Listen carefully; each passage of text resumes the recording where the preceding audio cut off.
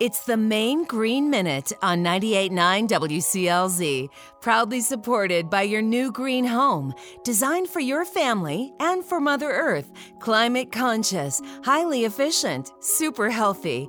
Douglas Ridge Eco-Conservation Neighborhood in Brunswick and at douglasridge.com. Winter in Maine means living with the occasional power outage, but being without power doesn't necessarily make you powerless. You can cut down on waste by keeping rechargeable batteries in your house and keeping them charged. Keeping rechargeable batteries ready for your flashlight or battery-powered lantern will help you keep disposable batteries out of the waste stream.